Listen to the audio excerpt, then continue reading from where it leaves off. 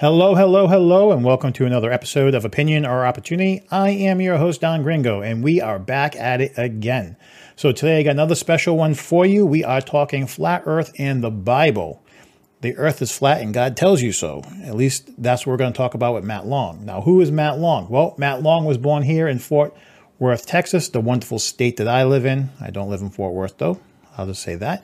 And while he was at the University of Oklahoma, he got a construction science degree. He's currently living in Alberta, Canada, with his wife and a family of 7 blended children and counting. And I mean and counting. Go Matt. I don't know if I could do that, but go Matt. He specializes in high-rise multifamily construction. He's an avid student of the Bible, in particularly the literal biblical cosmology. So this is someone who knows exactly what he's talking about when it comes to the Bible, when it comes to flat earth. You're going to find out in this episode. And I want you to follow along. This is also David Weiss, co-host on the Flat Earth podcast. So for all you Dave Weiss fans and for everyone who knows Matt Long, I finally got him. He's here and he's talking to you. So are you ready? Let's get into it.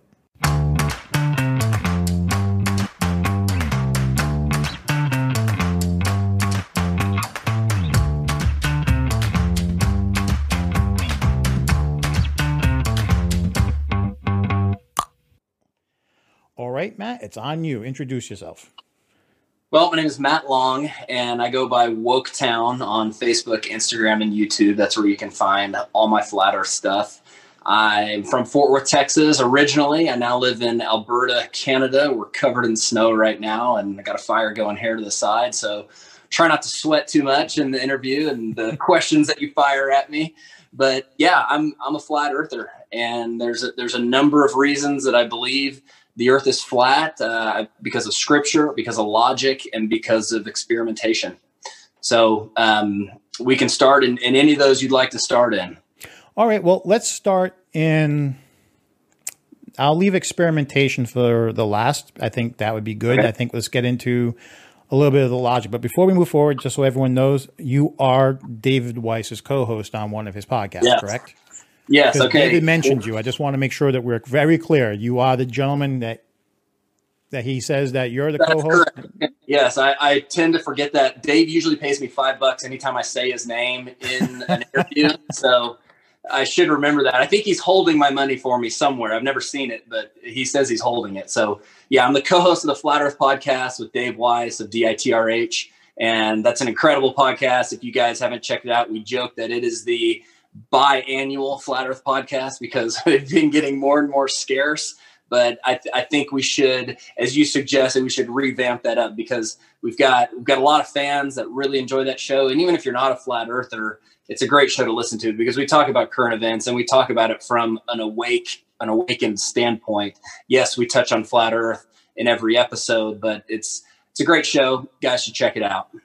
No, absolutely. And I gotta say that since I met Dave and had the conversations, I'm not saying I'm a flat earther by far. There's a lot that I need to reconcile in my head mentally and whatnot have you before I could ever get there. But sure. I want to just say it like I have said it in every show that if you're an intelligent person or a halfway intelligent person who's open-minded, and you still need to be open-minded, that you and David make people think. That there's something to actually think about. That it's if you just like theorizing and speculating, it's a great topic, really, because you could go back and forth on this topic forever. It's a really great topic if you open your mind and just want to say, I just want to have a conversation, even if I don't believe in it. I want to have a conversation and tell me why you believe that. It's like, okay, well, there's some things that make you think like, well, that could be right. That not saying the earth is flat, but what you're pointing out is like, yeah, okay, makes you think. Yeah, and that kind of brings us into the logic topic because it's my opinion that a lot of this has been pulled over our eyes to make us think we can't trust our senses because everyone experiences a flat, non-rotating earth. You go outside, you look, you could see the horizon, you can't feel the spin. Now, I'm not saying that mainstream doesn't have an explanation for all that because they do. It's whether or not you buy their explanations. And that's where the logic comes in is flat earthers did not become flat earthers by wanting to choose a different social status, because you don't go up in life when you choose to be a flat earther. You take it down a couple notches, and there are consequences to becoming a flat earther socially if you're open about it. But we became flat earthers because we started looking into the ball model. We started looking into the heliocentric model and asking tough questions, right? That don't necessarily have good answers. So when you start finding out that, hey, it was proven in 1887 that this place isn't moving, and that experiment has been repeated as lately as 2009, and no matter how far you look, you can't measure curvature. No matter how high you go up. Now you mentioned the experiment, so explain the experiment before we go further, so everyone understands what you're talking about. Okay, so I'm talking about Michelson and Morley experiment. Not sure if Dave mentioned it or not, but it's an experiment that was done in 1887 by two gentlemen, last name Michelson and Morley. That's what it's named after. And they were trying to prove the existence of something called an ether cloud. Back then, the ether was a big deal. They were thinking it was something that helped transport light, essentially, like a current of some sort, or ether wind, if I said it correctly. And what they did was they took light beams and then different mirrors at 90-degree angles, and essentially bounce these different colored light beams around. And the theory was that if Earth was moving, and two, if there was an ether wind, that these light beams would not arrive back at the start at the same time. Well, no matter how many times they did it, the light continued to arrive at the same time, meaning that either A, this place isn't moving, or B, what science says now is that, there's a quote from Albert Einstein saying that he doesn't believe that you can prove the motion of Earth through an optical experiment, through the use of light.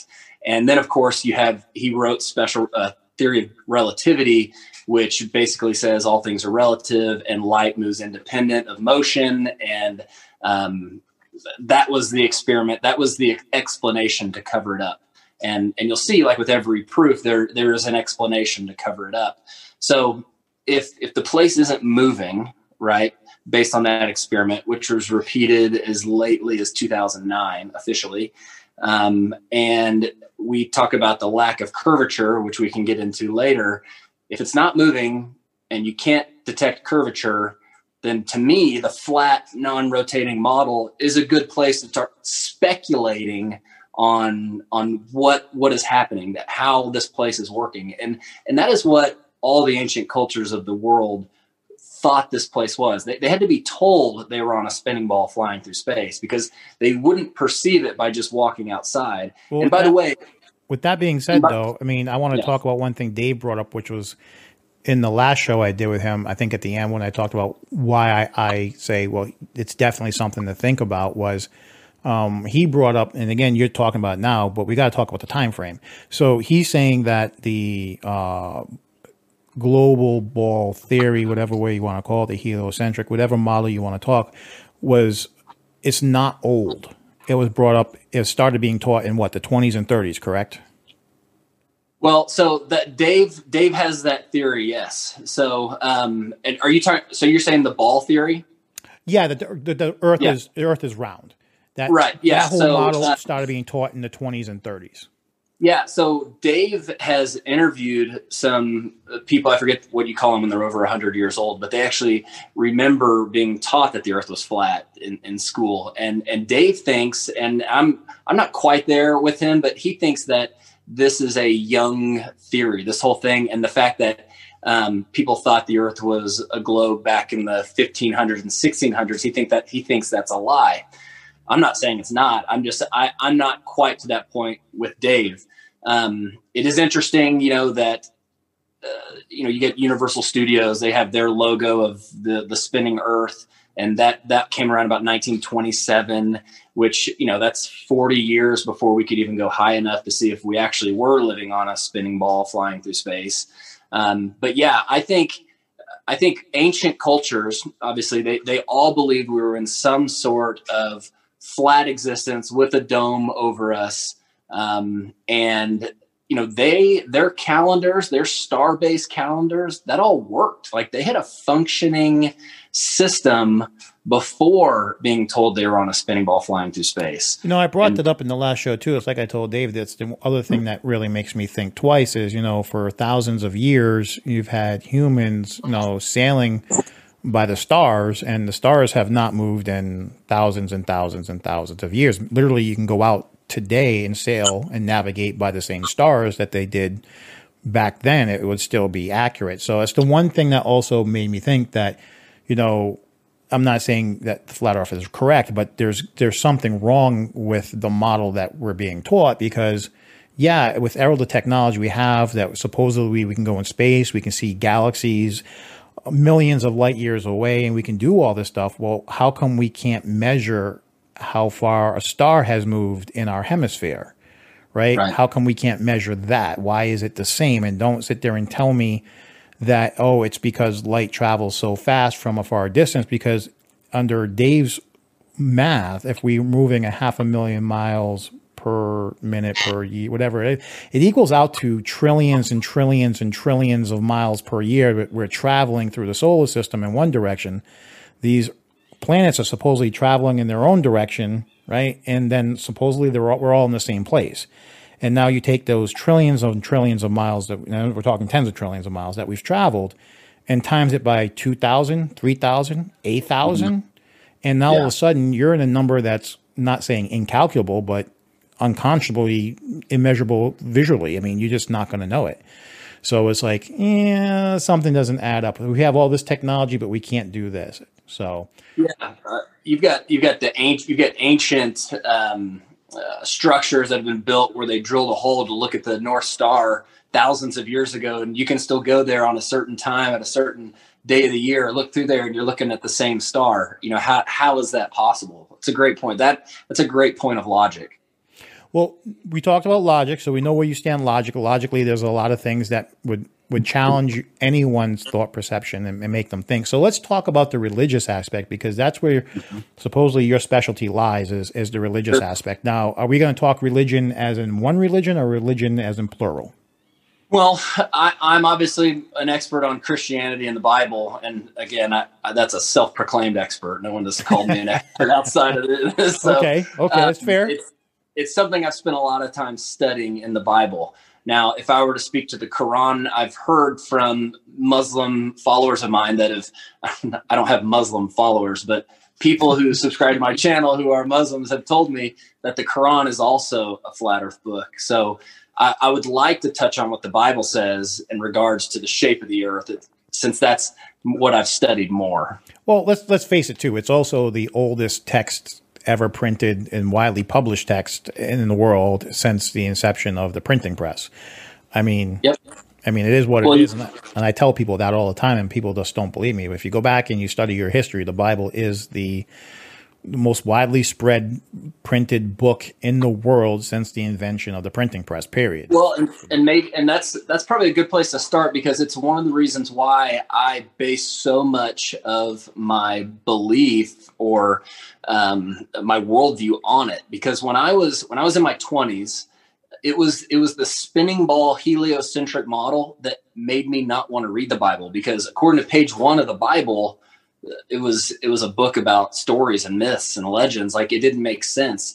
Page 1 didn't line up. The 6-day creation didn't line up with the Big Bang, right? That happened billions of years ago and led to this. But through my process, when I started reading the Bible again in my late 20s, I found out that it's actually the most historically accurate and reliable book in the history of the world. And if anyone wants to go to my YouTube channel, they could find a talk I did on the reliability of the scriptures. We'll put that description. We'll put your channel in the description below, along with other stuff that you provide me. It'll be there. So what I found out was the manuscript evidence for the Bible and its circulation, like you touched on, is far and above any other book in the history of antiquity. The second place book is Homer's Iliad. Okay. And the way they measure the accuracy of ancient texts is, one, the number of manuscripts that they have, which are basically copies of the original. And then 2, how close to the original were those copies written? So and you never have originals, by the way. You never have, because they're written on parchment with or bark with, charcoal, and that stuff's just not made to last forever. Well, it's like I mentioned last time, that right there is and I don't want to get deep into religion. Me being, used to be Catholic, baptized, confirmed, wasn't altar boy, the whole nine yards. Some people thought I was going to be a priest. I joined the Marine Corps. It's totally different. But hey, we all find God our own way, right? So, sure. But that was probably the one thing that you just touched on that I had an issue with that made me leave religion. As far as in the context of, I'm agnostic, I'm not atheist. I believe something's there. I just think man screwed it up. And let me explain why. So you would know this better than me, but I definitely know that when it comes to the Bible, when it comes to major revisions, not minor, major revisions, we've had 3 major revisions in the history of the Bible. And I'm not talking minor. Minors, there's been plenty more.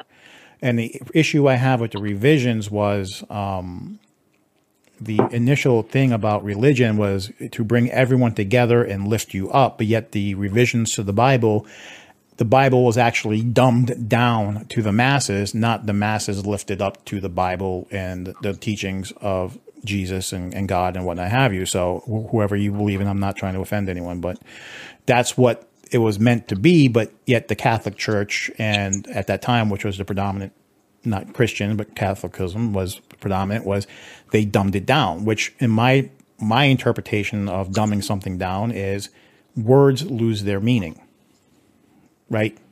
When you dumb something down, it's no longer has original context, original meaning, original whatever. You lose it somewhere. So that was when my biggest reason for having a problem was man has always screwed everything up. If God did it one way, why would you change it? Sure. And if you wouldn't mind letting me touch on that, sure. If you don't mind. So my reaction to that would be, not having the original in the context of ancient documents is not a big deal when you have a lot of copies, because, for example, we don't have originals from Shakespeare. We don't have originals from Socrates. In fact, the only reason we know what Socrates wrote about is because Plato wrote about Socrates. And Plato, if we just put it in context a little bit, Plato, we have 7 handwritten manuscripts that people copied Plato's work from. And the oldest one we have is written within 1,500 years of when Plato lived. So not very close to the original, right? You have the Iliad, which is the second most circulated book in the history of the world, written by Homer. We have 643 manuscripts copied. The oldest was copied down within 500 years of the original. So Homer, at least getting within 500 years. And because we have 643 of them, if you go in there and you find a mistake, you can check the other 642 and see if that was written correctly. In the case of the New Testament, for example, there's not 643, and it's not written within 500 years. The oldest that we have was written within 35 years that the events took place. And we don't have 643. We have over 24,000 manuscripts to confirm what was actually written down. And let's say we didn't have those. Let's say the Bible was like Socrates and we didn't have any manuscripts. You can put together an entire New Testament with the exception of 11 verses from the letters and sermons of the early church fathers, which were written within 250 years of the original. So still better than Homer. And there's not 24,000 of those, but there's 86,000. And then when you take that and compare it to the extra biblical references to Jesus Christ, which there are more than Alexander the Great. There's more extra biblical references to Jesus Christ than Alexander the Great. It tells the same story of what the 24,000 manuscripts and 86,000 quotations tell. So, and then you have the encapsulation of the Old Testament in the Septuagint, which was 300 years before Jesus was born, or 250. And, he comes alive. And again, this is what I believe. He comes to earth, lives, fulfills the prophecies, including ones that he couldn't control, like where he would be born, what tribe he'd be born into, how he would die, what he would be portrayed for, things like that. And then you have the recap of that whole story in the New Testament, including Jesus appearing to over 500 people at one time after he died. And what's unique about the Bible is it's not one book, right? It's over 60 books written by over 40 authors, over 1,500 years of history. And these guys in the New Testament, they're real people, right? You have Paul talking to Timothy, telling him to, hey, bring the coat that I left in Trouse, right? Like it's things were happening, you know. Right. He calls his grandmother by name, and they weren't writing about what they believed. Like Acts 4:20 says, "For we cannot help but declare what we have seen and heard." Like they're seeing these things, and they're writing them while the witnesses were still alive, saying things like, you guys saw this too. All this happened in your midst. None of this happened in a corner. And so for me, coming from a very close to atheist background, and not even agnostic, I was worse. Like it was. Well, we started out at different points, and then we're ending at different points, and I get it. So let me so we can move on to the part that we're here to talk about. I just want to make it clear that it's not the Bible itself; it's the revisions I have a problem with. Man has always been faulty, greedy, power hungry, whatever have you, and sometimes the Bible has been used for that purpose. And when you talk about revisions, if the Bible has been used in bad contexts, talk about the Crusades and other things of that nature. I mean, it's not like the Catholics have a clean past. We don't. It's just a fact of life, right? And again, that's not God. That's humanity. That's what it is. And I don't have that faith in humanity to sit there and say that the accuracy is there, because when you change context and you change meanings, for me, it's not a good thing, especially after the acts you hear about that were well before your time and how it was used for those bad acts. So with getting that, that's where I come from. I mean, I'm not saying what you're saying is going to be fault. I'm not judging. I'm not challenging. It's great to have that. You have the knowledge. So we're going to take on that knowledge. So let's talk about flat earth. And you started talking about it. So you say page 1. Let's talk about page 1. Okay, sure. Yeah, let's start at page 1. So page 1, right? It talks about a 6-day creation. All right. Totally opposite, something very different than what evolution says. Evolution says that nothing exploded and created everything. And that happened, billions of years ago. And now we've evolved from slime into, these fully advanced beings now. The problem with that is, the Bible talks about giants in our background. The Bible talks about people living for hundreds of years. And I'm talking about from Genesis 1 to Genesis 11, which is my favorite part of the Bible. That's the creation account all the way to the Tower of Babel, essentially. Okay. You got people living for hundreds of years. You have the earth created before the sun. You have the whole everything created in 6 days. You've got a tower whose top was being built into heaven, is what they claimed they were doing. You've got the flood of Noah, all kinds of crazy stories that, when I first came back to the Bible, from the outside looking in, my perception of the Bible were based on other people's opinions until I started reading it for myself. And once I did that, I realized, one, it wasn't exactly like I thought it was going to be. It was a little more like Lord of the Rings than Planet of the Apes, And so, because it talks about angels coming down and having children with the daughters of men in Genesis 6, like that is some wild Nephilim, stuff, yeah. Yeah, Nephilim. So Nephilim, my research of the Nephilim was what brought me to Flat Earth, because I was watching a lot of stuff from a guy who was talking a lot about Nephilim, and then he did a Flat Earth show, and I was like, what? Like, just insane. And what happened to me was, I feel like God punched me in the chest. As soon as I heard it, he started talking about the Bible verses. He talked about the proofs first, then he said scripture, and I was like floored. I was like, yeah, I missed it. The Bible's a flat earth book. And we can go through a lot of verses, and we will, but the very easy thing to do would be for someone to Google Hebrew cosmology and just start looking at the images, and you'll start seeing cross sections of different. Let me just see if I had one here. Yep, here we go. So this is a book. Well, it's not great. Anyway, so you'll start seeing cross sections of what the ancient Hebrews believed, and they believed in a flat earth set on pillars under a dome, within which the sun, moon, and stars were all placed inside that dome, and on the outside was water. I've got a little 3D printed, shot of the flat earth there, and if you turn this on the side, put what they call the firmament. Okay, so that was created on day 2, the dome. And, if you can picture, so sorry, just pretend this is like submerged Earthquake. in water. Yeah. Pretend this was at the bottom of a bathtub. Okay. And you took this outside the water and then set it down on there and then closed in the air right on top of that. Right. Because if you don't move that deal, the air is going to stay in there.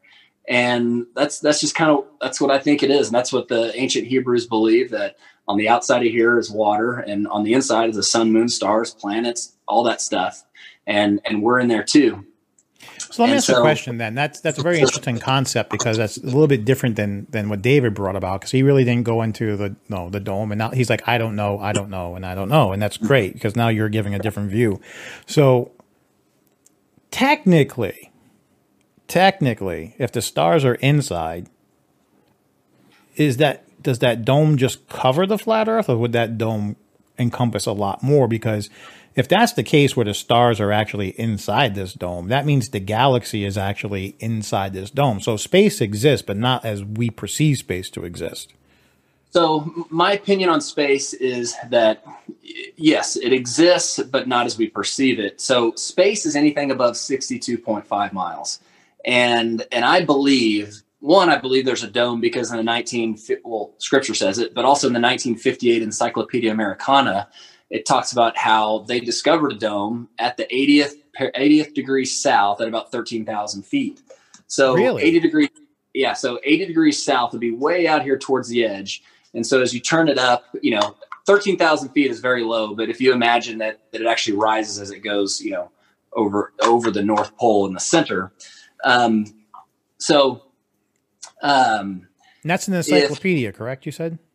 Encyclopedia Americana, 1958. Really? Under the heading Antarctica.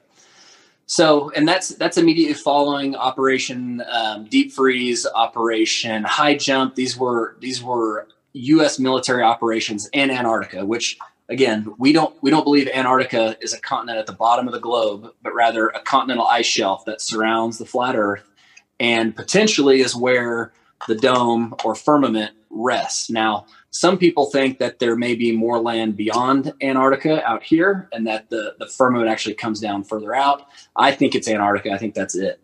I think Antarctica are the ends of the earth, okay, as the Bible says. And so the firmament created on day 2, right? Encyclopedia Americana talks about the dome that they found. I think in Operation Deep Freeze, they actually reached the dome, because immediately after that, NASA was started. They have the Treaty of Antarctica, which it was 12 nations that decided, all right, Antarctica is off limits for any private exploration, only government sanctioned stuff. All 12 of those countries now have space programs. They immediately started something called Operation Fishbowl, which is where they started exploding high altitude nukes in our atmosphere, in my opinion, trying to test the height of the dome, because, Operation Fishbowl is a funny name, because the biblical model of this place is a glass dome surrounded by water, right? Okay. So let's call it Operation Fishbowl. And yeah, so the fact that, so we were talking about space, sorry. No, it's okay. I mean, don't get me wrong. You've given a lot more interesting information than I expected. I mean, I don't mind the mix. I mean, sure. This is more that's making me think, because I didn't know about the encyclopedia. I didn't know about certain things. And when you bring that up, that's enlightening. There's so much out there, and it's so hard to find now, because of censorship, but like I said, space is anything above the Kármán line, is what it's called. It starts with a K, and that's 100 kilometers or 62.5 miles. And I got to talking about the dome here being 13,000 feet, and then likely much, much higher, hundreds of miles, maybe 1,000 miles high at the center. So there's a lot of room above 62 miles for things to exist in quote unquote space. Now, I don't believe in planets, okay? I don't even think the Earth's a planet. The Earth is a system, okay? And just because I can look in a telescope and see Saturn and see Jupiter, which I've seen through my own lenses, I see lights in the sky, okay? But I don't think they're places we can go. Same thing with the moon. I'm not sure what the moon is. I know it's a great light per Genesis, and I know the sun is a great light. I've got some theories, the Bible talks about, we have evening and morning 3 times before the sun was even created. So there's some stuff that I don't understand. That would mean the concept of time predates man, or predates the world. Actually, I mean, not the world, because if God formed the world, then you have your time before the sun was even born. So, yeah, you're talking time is a relative theory that existed even way back then. Yeah, absolutely. Absolutely. It's possible that, light was created on day 1. Okay. And when light is on the outside of a lens this shape, when it hits it and goes through, it immediately goes into a focal point. And so it's possible that the sun is a focal image of the light beyond the firmament, that the sun is kind of like a rainbow. Like you can't get to it, right? Like as you get closer, it gets further away. And its position is dependent upon the observer.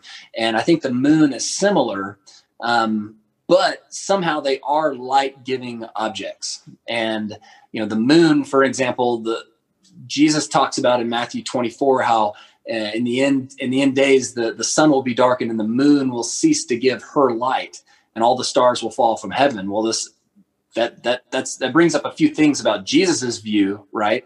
One, I believe he had the Hebrew view of the cosmology, because he says that the sun will be darkened, but the stars will fall. So he's automatically saying that the sun is not a star. He's not saying that there's going to be billions of years to wait for these things to get here. Stuff actually happens after that. So he doesn't think the stars are billion or millions of times the size of the earth.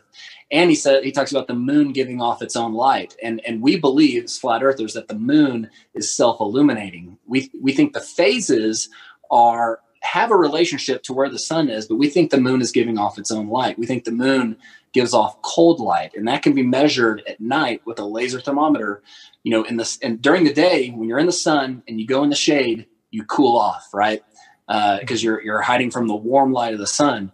Well, it's the opposite at night. If you go into the shade at night, you get warmer. And that's because the moon is giving off cold light. And you can test that. You can shoot the ground. I never noticed that. You can shoot the ground. It's a couple degree difference in Fahrenheit. You can shoot the ground open to the moonlight and shoot the ground in the shade.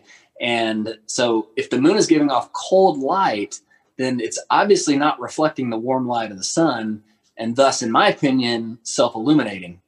And yes, of course, the phases do appear to be tied to where the sun is, but I think that's an electromagnetic relationship, not a reflection of light relationship. And if you take a look at the moon, just Google picture of the moon, full moon, and the thing looks like a light bulb. It looks bright. You can look at it, and this goes back to the logic. It does not look like a dull dust ball that the astronauts were walking on in the 1960s and 70s. It just doesn't look like it.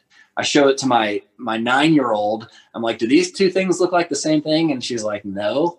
And she's like, so where are they? Talking about the astronauts. And I was like, well, I don't know the answer to that. But that's definitely interesting. Like, I never realized that about the moonlight and the temperature difference. That's measurable, you said, correct?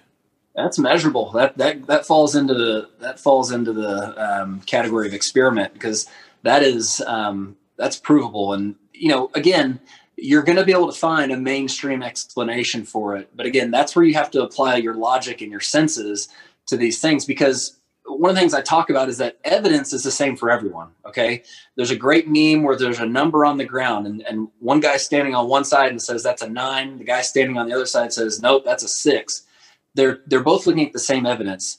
Me, who is a creationist, and an evolutionist could both look at the same fossil.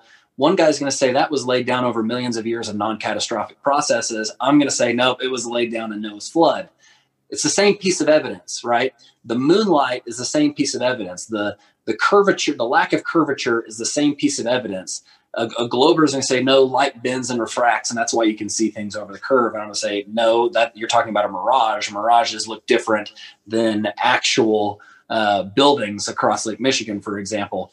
So that people will see things on YouTube, and they'll see things in the mainstream media, and they'll say, oh, I'm looking at evidence. No, you're looking at an interpretation of evidence. Evidence is numbers and readings and measurements. It's people interpret that evidence, and they interpret it with a worldview.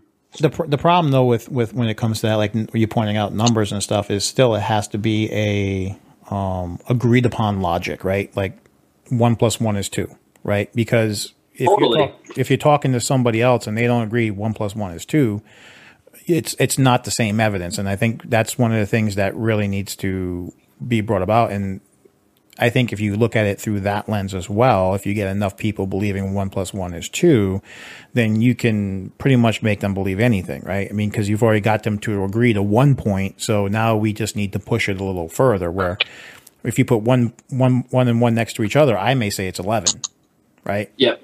Why not? I mean.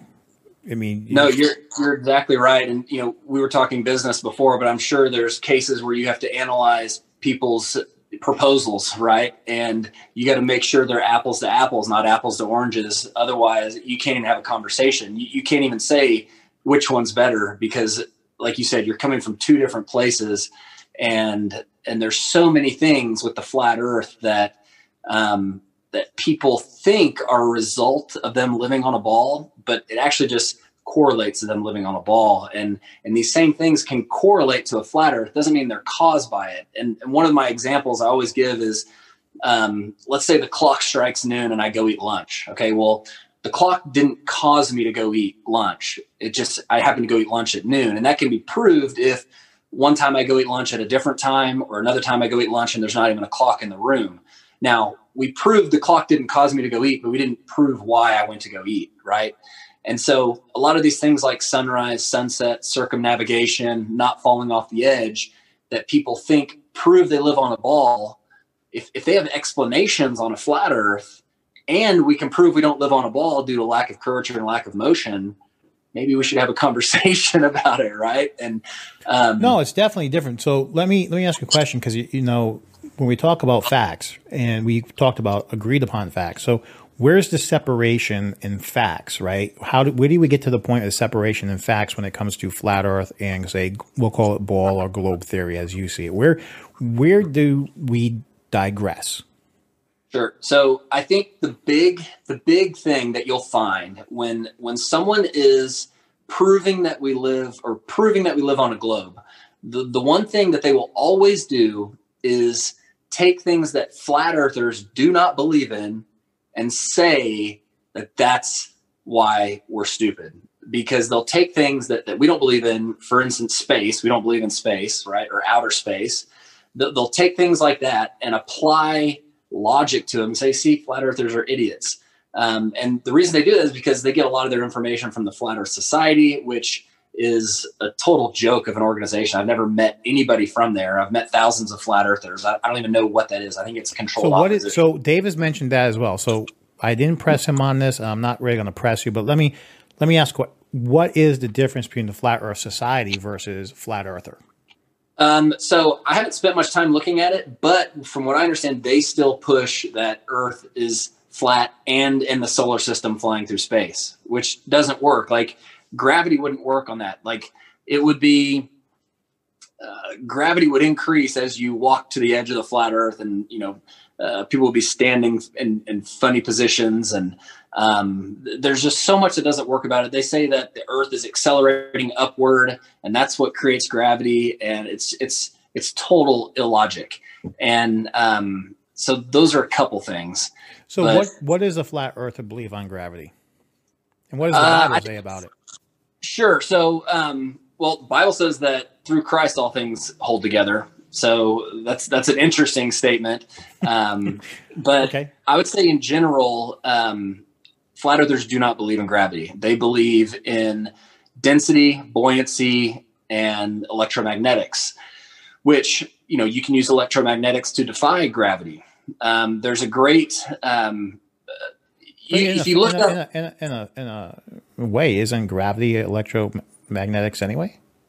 Well, gravity, the existence of it, in my opinion, has never been proven. Okay. Yes, I can take physics equations and say that ball will fall at 9.8 meters per second squared.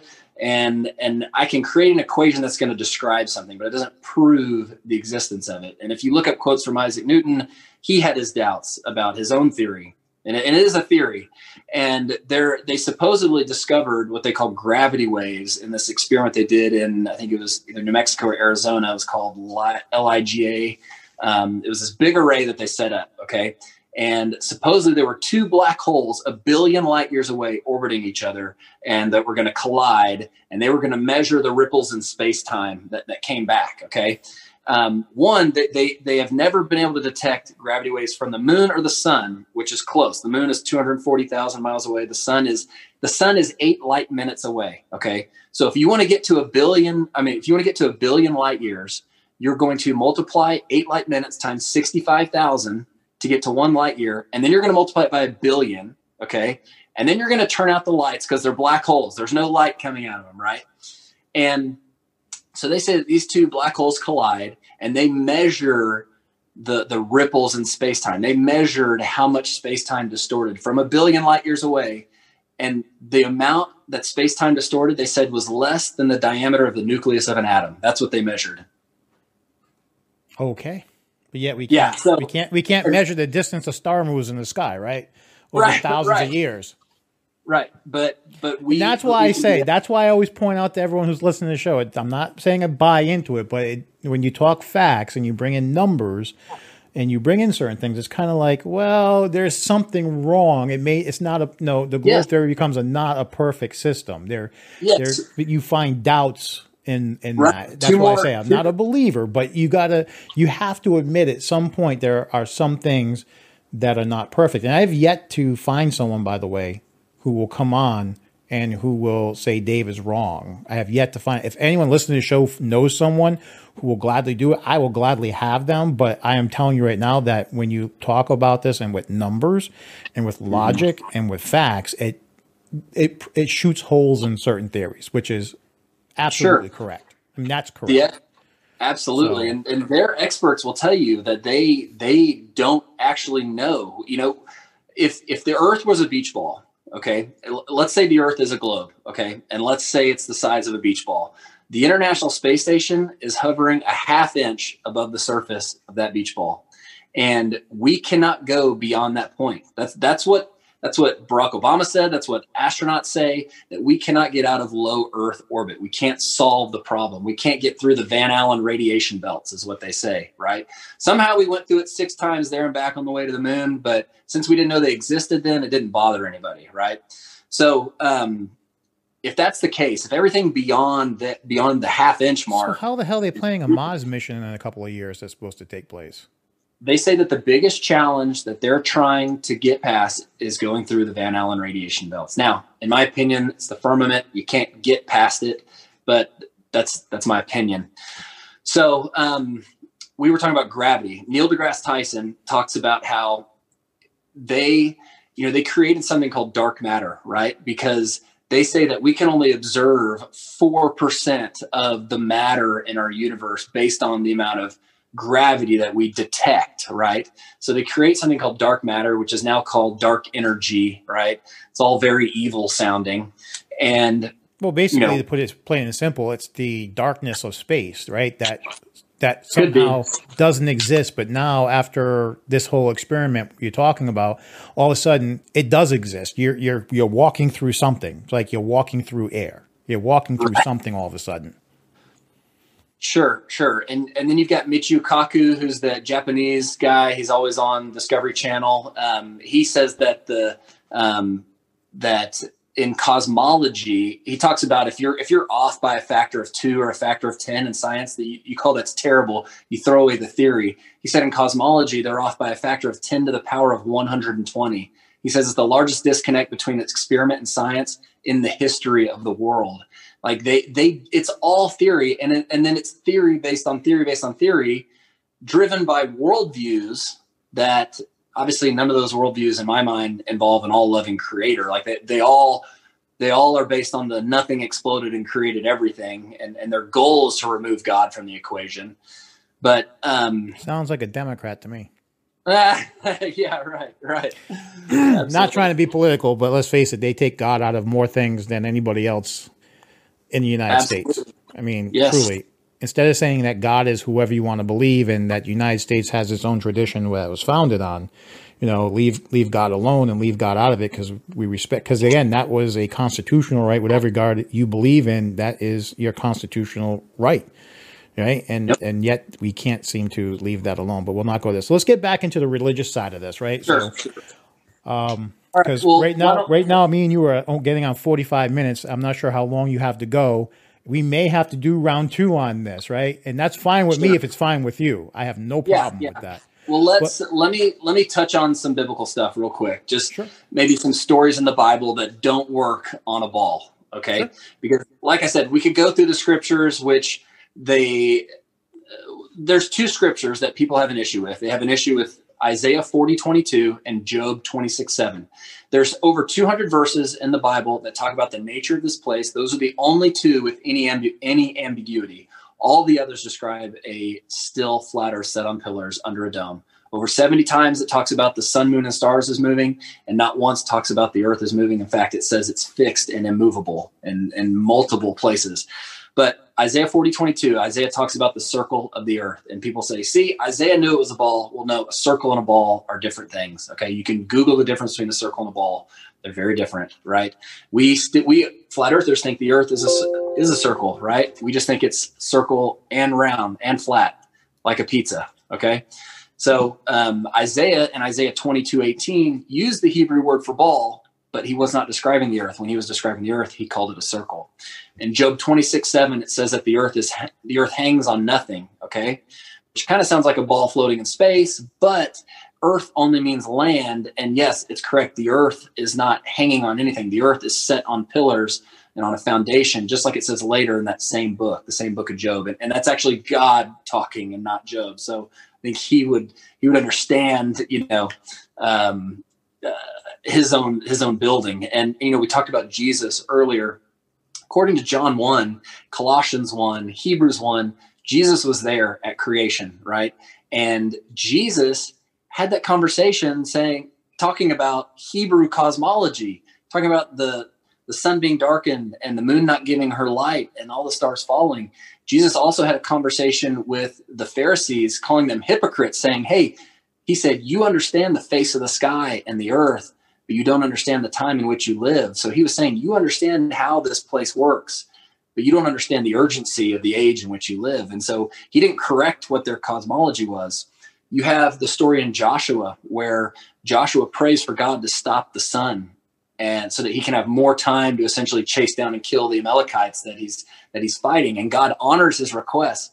God stops the sun and moon, and he stops them over specific cities. Like it talks about the cities that they stop over, right? Forgive me for saying right, but so stops them over specific cities. Now, a baller could say, well, God just stopped the earth from spinning. Okay, one, the earth spins at 1,000 miles an hour at the equator, so everything on earth would die if that happened. But the moon also stopped. Okay, the moon is not tied to the earth-sun relationship. So if the earth had just stopped spinning, the moon would have kept going. But the Bible clearly says that the sun and the moon stopped, which is interesting.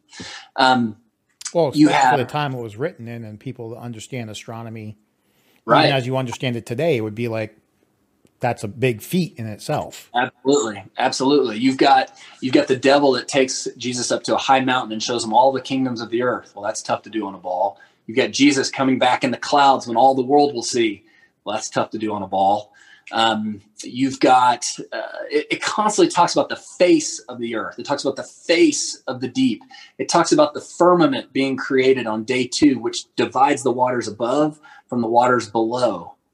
And the firmament, a lot of Bibles will translate that as expanse and, trying to figure out how to fit space into that. But in Job, it talks about how the firmament is strong, how it's a molten looking glass. It's a sea of glass that God sits on. And so in my mind, that's a really bad translation.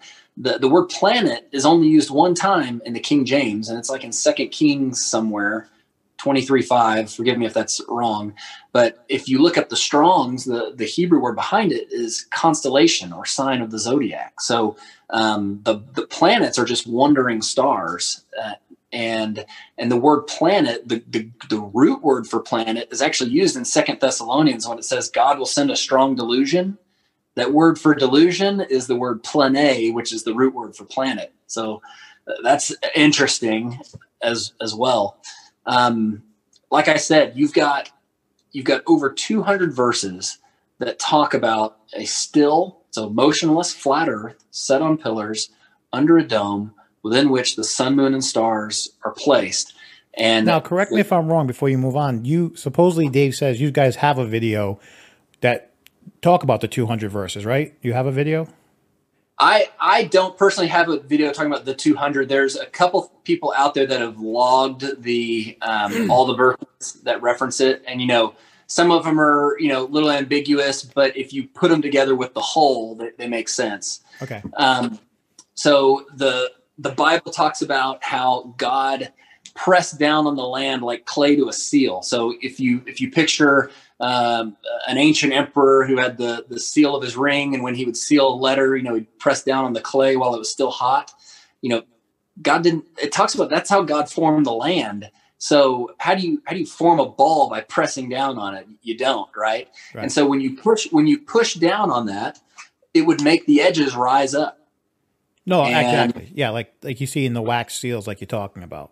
Exactly. And so actually, you brought up a very good one too. Everyone should think pizza crust. Yeah, pizza's great. So the pizza, we think the crust is Antarctica. That is the ends of the earth, right? And we think the center is the North Pole, directly beneath the throne of God. We think that the northern lights, and I'm talking about biblical flat earthers, northern lights are the emerald rainbow that circles the throne of God that John saw in Revelation 4:3. He saw an emerald rainbow around the throne of God. Well, the Bible talks about how the throne of God is above the sides of the north, which is in the center of the flat earth, right above the dome.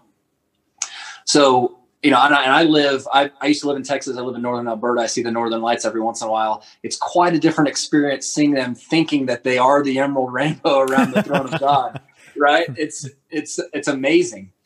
And, Bible talks about the sun, moon, and stars is moving, and it says the earth is fixed and immovable. It says that he established it. It says over and over that the earth does not move. And I have these conversations a lot with my Christian friends saying, I feel like God, if this all is imagery and metaphor, I feel like he would have used something that would have more aligned with the heliocentric model if the heliocentric model is true. Oh, no, don't get me wrong. Ever since I started talking to, say, now you and Dave, it's been like, well, I can see where the holes are being punched. I mean, I still things to rectify, you know what I mean? Because you're taught this, throughout your whole life, this is what it is. It's very hard as an adult to assume a new philosophy than it is as a young person. Absolutely. Right. So it's definitely life changing and it takes a lot. And also, a lot of people won't even be open-minded at our age to consider new philosophies and new possibilities and probabilities, depending on how you look at it. And not saying it's truth, just saying that what you believe can be wrong. Right? Sure. And, one of the big things for me as I started looking into it, because I felt immediately like, man, this is truth. I felt like God gave me a revelation. But a lot of times when trying to explain to someone, that feeling is not good enough for them, right? Because they don't have the same feeling that I had. So when I started looking at NASA and their own website and how, I didn't realize that all this outer space stuff is artist drawings. Like the Milky Way galaxy. Yeah, of course we haven't been far enough away to take a picture of the Milky Way galaxy. It's an artist's conception. You just got to look. It's right there. And but see, NASA, that's where I draw the line of what is real and what is not real. Because supposedly the Hubble telescope takes pictures of galaxies all the time. That it's thousands and thousands of miles away from Earth, taking all these major pictures of planets and galaxies, but yet we don't have one of ours. Right. Absolutely. Or at least a chunk of ours. There is a difference between a photograph and an image. A photograph is taken either digitally or through the old process.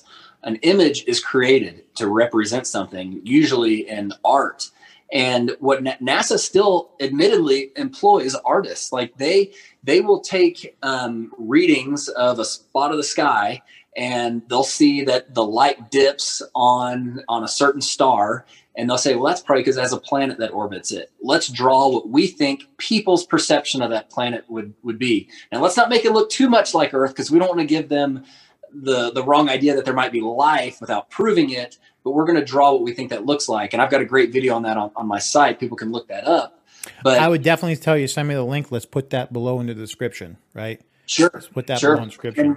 And if you go look at there are no pictures of Earth from space. There are no photos. They're all images. If you go look at the Blue Marble series, they say that the last time an actual picture was taken of the Earth was on Apollo something in 1974. But how can that be? They got an International Space Station well above the Earth that supposedly can take pictures of the Earth anytime. The problem is, and I'm talking about a full picture of the Earth, that they are not far enough away to be able to take a full picture of the Earth. And if you look at the Blue Marble series, it says that it is stitched together composites using satellite data and ground-based observations to fill in the gaps. The guy who created it in 2002 is quoted as saying, "We created a flat map of the Earth and then wrapped it around the ball in Photoshop, added clouds," and he didn't know it, but it ended up being that one that came on the iPhone, and he didn't know it was going to be on there until he actually got his first iPhone, and it was on there. And he literally says, we built a flat map of the Earth and wrapped it around the ball model. So it's just... I'm surprised that information's not out there. It's out there. Like they aren't even hiding it. It's on NASA's website. It's difficult to find, but it's there. Have you seen it? Yeah. Oh yeah. Yeah. I'm writing a book right now. I've got the quote in the book that of the guy speaking. I forget the guy's name, but he talks about how his famous quote amongst flat earthers is, "It is Photoshop because it has to be." And what he's insinuating is that we can't get far enough away to take an actual picture of the globe. So let's do this, because we're getting on 55 minutes. Let's stop there, right? Sure. For everyone listening, we're going to do a round two, me and you, correct? We can. Cool. This conversation is not something you can wrap up in a day. Me and Dave went, I think, like an hour and a half or an hour 15 minutes, and we still have a lot more to talk about. But honestly, at this point, I don't want to get too far. We know a lot of people won't watch the full thing, and we're going to have to readdress some of this. So let's me and you put out a schedule for that. And then